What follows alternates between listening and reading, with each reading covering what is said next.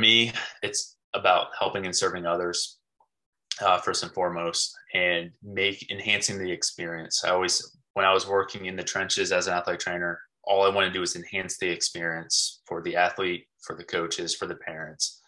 Um, and even now, I still do durable medical equipment fitting on the side, and it's just give the patient the best experience possible.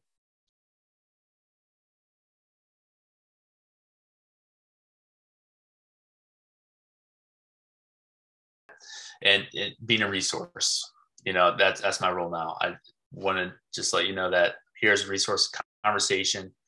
I'm not in my team, regardless of who you speak of. We're not going to be calling you every day, hounding you. It's have a conversation. This is what we can provide you. And at that point, it's up to you if you would like to implement all, some, none of anything that we observe or recommend. But just know that the resources are out there and available to you.